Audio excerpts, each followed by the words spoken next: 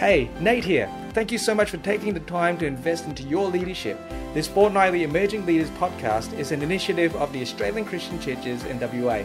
I'll be interviewing a wide range of people and hitting up topics that I found would have been helpful to know about in my younger leadership days. We hope you enjoyed today's conversation.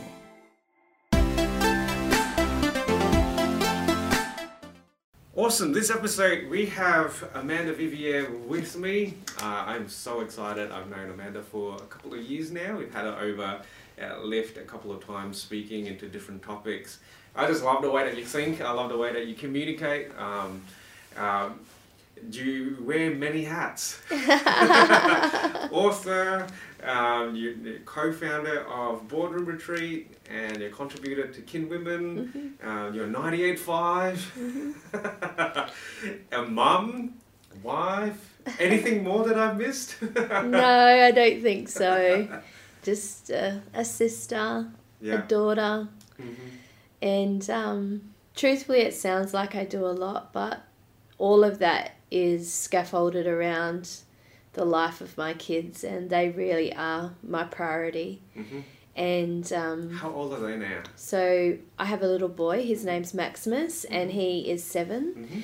And I have a little girl, and her name is Liberty, and she is 4. 4. Yeah, so everything I do is between the school hours that they're at school, and Lib still isn't at full-time school yet. Yeah. And I say no to heaps of things. So I know it sounds like I do a lot. But so, for example, Kin Women, I do my recording for, I do 3 months worth of recording on one day. Yeah. So I prepare all my scripts and I go up to the city and I do that on one day. And I go to church every weekend. And but I pick my kids up and drop my kids off. And yeah, a lot of what I do is really just small in comparison to the life of just focusing in on my family. Well, that's the season that you're in right now? Yeah. Yeah. Well, this morning, we're going to have a really interesting conversation. I don't really know where this is going to lead. They're the best kind of conversations, Nate. But we're going to talk about relationships and singlehood. This podcast is specifically targeted at young leaders under 30. And I'm guessing that if this hits the target group that we're going after, we're going to have a lot of single people. And I guess in particular, why I thought this conversation was necessary is because it seems like there is this pressure that single people feel to get into a relationship. And I read a book earlier this year that had this really interesting thought that I have never thought of before, but this author said that he observes that marriage and family is an idol in the modern day church. And that really sat with me. I was like thinking about it, and if you take idolatry as something that we value so highly, then I don't feel like I can disagree with him. What are your thoughts on that?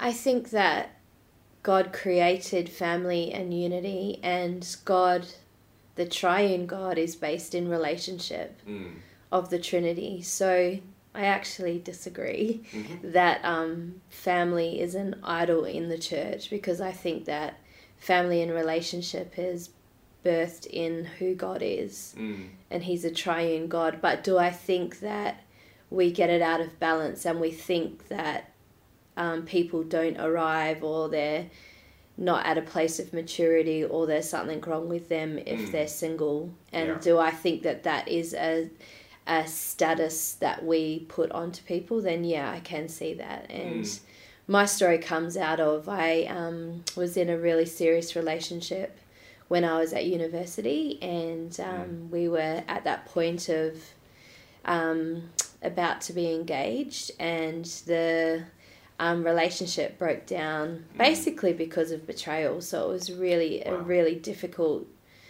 thing that happened for me in my late teens. And then I went to Bible college and started on staff at church, and It ended up that I was single for 12 years as a senior leader in a really large church, and I felt like every travelling minister had a prophecy about me and the person I was going to marry, and I felt like everywhere I went that people were trying to hook me up with other people, and every conference was an opportunity, and it was like everyone was like, you know what, Amanda, you're too busy and you're too strong and no one wants a strong woman, and I got so many labels thrown at me.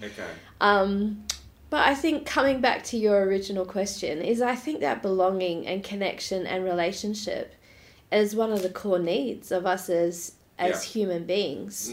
So I think if I think about it, that drive for relationship or that drive for friendship, or that friendship can be really complex in the church as well. Absolutely. I think what it comes back to is, I think there is a basic need within us, and I think that desire was actually put there by God. Absolutely. And I think that desire for a relationship was put there by God because it actually helps us as human beings and doings to come back to God and say, actually, I've been too independent of you, God, and I want to come back to you. And does that mean I think marriage is for everyone? No. Does that mean that parenthood is for everyone? No. Do I think that it's for a lot of people? Yeah, I do. And if we're actually really honest with it, if you can answer the question really quickly from a gut response, do you desire to be in relationship with another person? I would say more than 80% of people would very quickly say yes. I think the stats show that 90% of people do get married at some point in their life. And I think for me, what this guy was saying, and I gave probably a statement out of context, but this guy wrote a book called The War of Loves. And was talking about his experience as a person who was living the gay lifestyle, a gay activist coming into church, believing, I guess, what we would call the traditional view of marriage, and finding the pressure to have that status of married, and then from there the status of having kids and being a family. He said that status became a bit of an idol, a bit of a goal. And to try to stay current, I follow a group on Facebook called Subtle Christian Traits, where they just put up a lot of Christian memes. And I would say that looking at that alone, it seems like there is a big response, I guess, to the pressure that, whether is articulated or is just assumed, seems to be present in churches. Like one of the, I don't know, it was just a fad for a little while, but there were a lot of memes about Christian dating being, you meet a person, you go out on one date, and the next date you propose. And it's like, so when are you getting married? So when are you getting married? And that kind of culture. So can you talk a little bit about the pressure, because I think you have mentioned in that season that what you went through, there was a lot of pressure there. Was the pressure more internal or external for you, or a mix of both? I think it was a really strong mix of both, because I think there was that part of my heart and my story that I did want to get married and I did want to have kids, and I had another kind of pressure that was internal for me that was linked to my story, in that I had been told by doctors that it would be really difficult for me to have kids. And so linked in with that, the doctor had said basically I needed to have kids early, and that the longer I left it, the less likely I would be able to have kids. So for me, like, I went to college and there was this amazing prophecy that I had, and I was in my early 20s, and the prophecy was marriage, motherhood and ministry, you'll have all three. Settle the issue. Marriage, motherhood and ministry, you'll have all three. And so there I was, I'm in Bible college, I'm on staff at a church, and praising the Lord. yeah, I was like, yes, this is all going to happen. Settle the issue. It's going to happen. 5 years later, it's going to happen. It's going to happen. 8 years later, it's going to happen. But see, for me, that internal pressure, and I think there is an external pressure for women if they want to have kids, is that whole conversation around we are getting married later, and there's a different kind of pressure to what guys get. There's that, that financial pressure. I need to have a house. I need to do this. I need to be settled. And, how do you do that if you have a passion for missions and you want to go off and live on a church salary, So I think there are different pressures for both male and female. But that whole I'm getting older, God, can I trust you? What does that look like? That infertility kind of conversation is another pressure that comes with that. Yeah, absolutely. And it's painful. There's pain that comes with that, and it's I think those pressures are very real, but also being able to just dig into those places of pain as well, and to trust God that He is always at work to bring all things together for good. But so often the answers that He has for us are just really different to the answers that we think that we need for our lives. Would you be able to go into where that pain comes from and help link it to, why is there pain? What was it? Broken expectations? Was it dreams? Where does that pain come from? I think it comes back to that dream as a young girl of what your life will look like and what adulthood looks like. I came from a really big family, but there were parts of my story that there was real brokenness in that area. My parents got divorced when I was in my late teens, and to watch a family that in all ways was doing amazing things in the church, amazing things in the community. My dad was a local councillor for the area, and my uncle was the mayor, and my mum was a business owner, and we volunteered in church, and I hardly ever saw them fight. It wasn't a bad space. It was actually a real shock when my parents got divorced, and there were stories that also were formed from my early childhood that pain was attached to that, and then you add being in my late teens with a guy who was like the church drummer, it's like he was the drummer, cool guy on stage, and he betrayed me in the midst of our relationship, right when we're at that place about to get married, and then coming into college and saying, okay, God, I surrender all. I surrender everything, God. I'll do your will and I'll do it your way. And then you watch different people starting to find someone that they relate to, and they get married, and it's like, seriously, like in my book, I've got a book that's called Dear Single Self. One of the chapters is like, I was like the bridesmaid. I was always the bridesmaid. Like I came to that point where I was like, I am not going to be a bridesmaid anymore. I think I'd been a bridesmaid 13 times. Oh, wow. And I was just like, I can't deal with this anymore. So all of those things, actually, I can laugh about it now. And I can actually talk really openly about all of that now. But the wounds that go into our soul and those places of our heart actually just comes back to that proverb which says, hope deferred makes the heart sick. Yeah. And how do we take those hopes that we have to God and allow Him to bring healing to those places? But at the same time, to just really walk well in those in-between times. Yeah. Because if we were really honest, right, maybe at the moment you're over the pressure in church and you're like not interested even in really dating anyone. There still is that need for a relationship. Yes. And if you don't think you need relationship, then I would say you're probably trying to prevent yourself from feeling pain. Wow. It's a self-protective mechanism. Exactly. And that's why I named my book Dear Single Self, because the thing is that we all have a single self.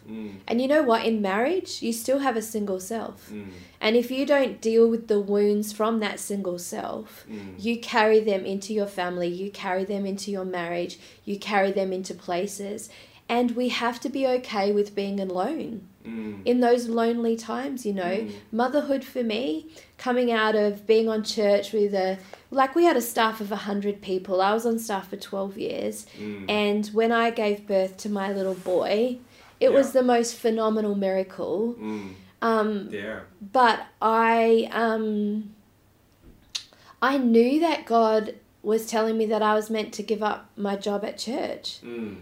And everything I knew about myself over that decade of service, I had defined my identity by what I did. Yeah. And once again, I had to come back to that place of my single self and go, I am not my job.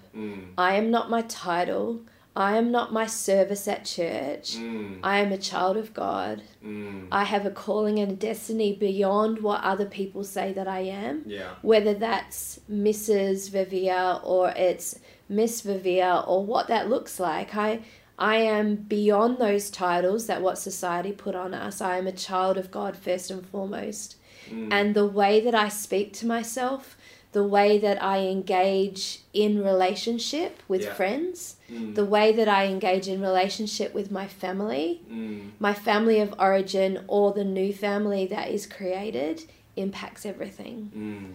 So much going on. How did you or are you reconciling what feels like a long single season where how are you looking on that season, I guess? Oh, so funny, because yesterday we were in church and we were at a baby dedication actually, and we were at a baby dedication for our friends who had waited for 8 years to fall pregnant and had seen us fall pregnant through those times, and it'd been a really difficult time for them. And so it was a real beautiful celebration of God's faithfulness, and we were all crying and it was amazing. But as I stood there, I looked off to the left of stage and my 2 kids ran down the front in worship. And so my husband walked down there and they were down the front and worshipping all together, and I was kind of standing back a bit. Yeah.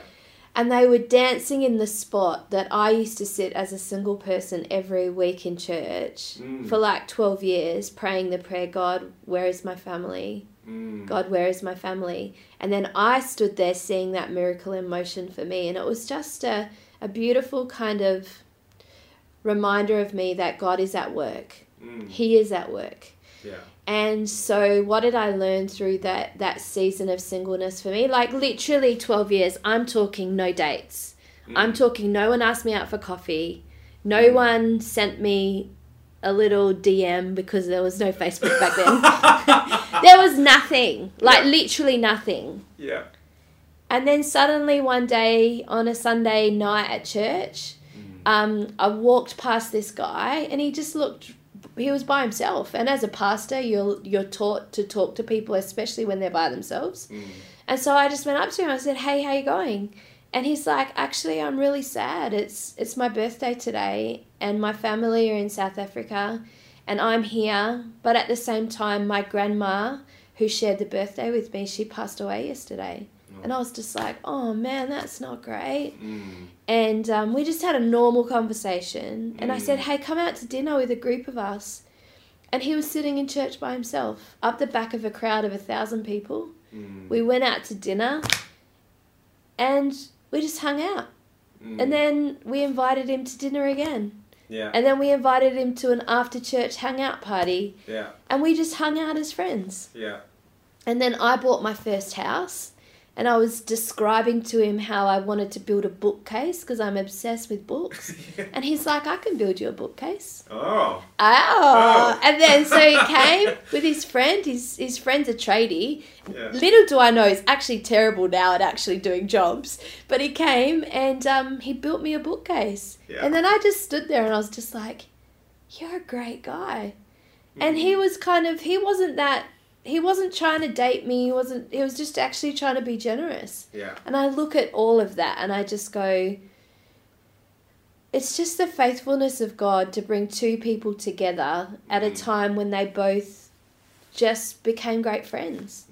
And then we hung out more with each other, and it turned into a relationship, which then he asked me to marry him, and then it's just a very natural progression that started in, first of all, me saying, hey, how you going? So often in church we're so busy that we actually don't even just start great conversations.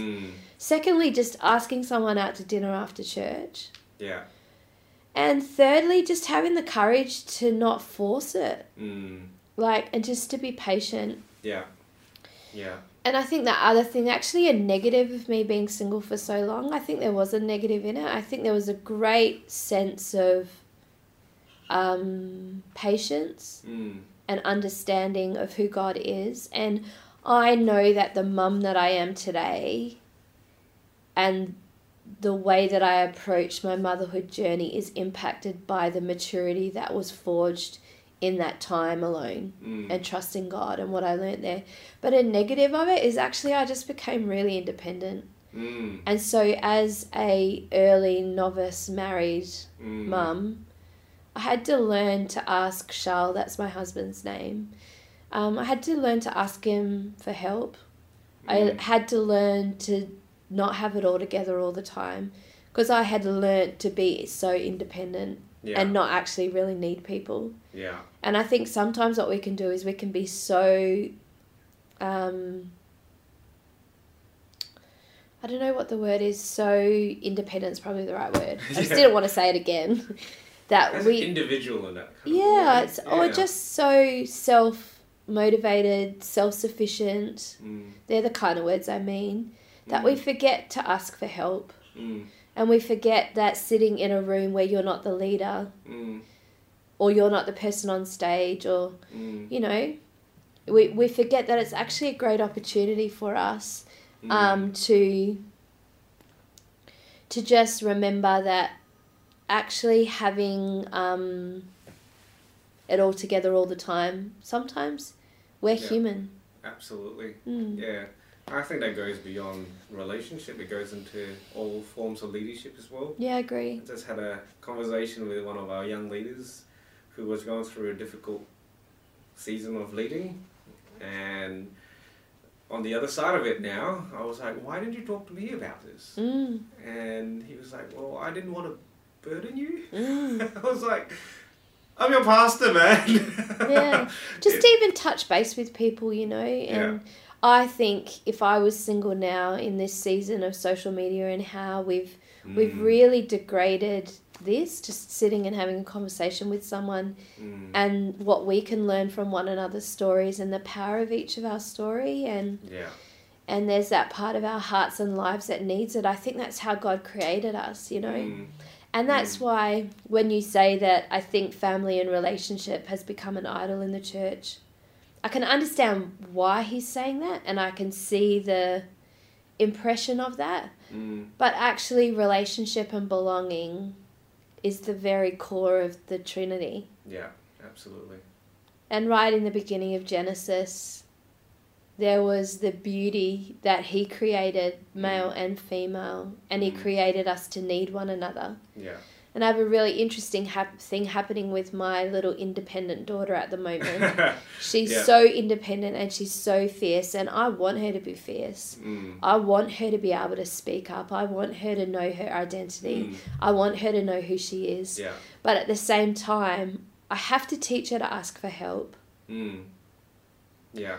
To actually sit in humility and say, you know what, I don't have it all together. And there's parts of my life where I do feel disappointed. And to sit in the humility of that in our relationship with God, to be able to go to God and go, you know what, God, this actually does suck.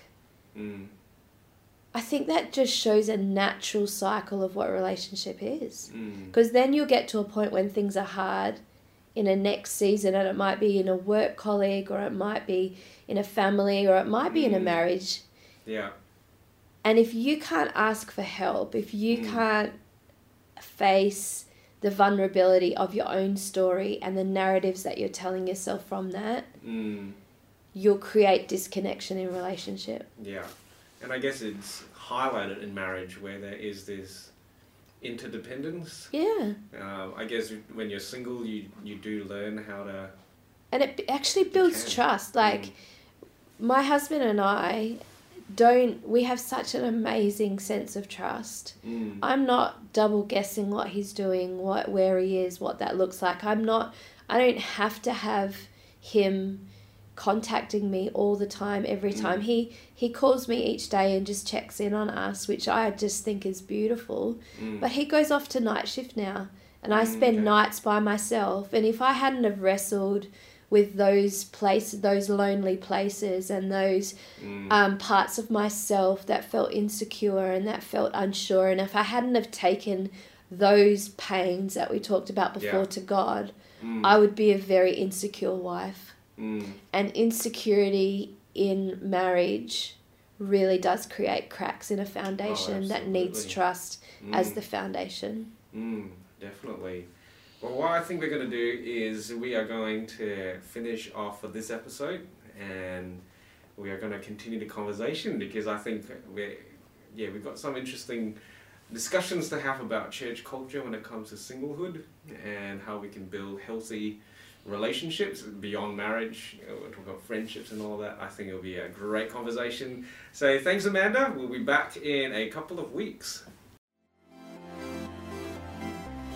Thanks so much for tuning in to today's podcast. Remember to help us to share, to spread our podcast to other people that might benefit from the content that we are creating. Also, make sure that you send through your questions, your topics to nate@thelivechurch.com.au so that we can continue to make this podcast as relevant and helpful as possible. Thanks so much, and we'll catch you soon.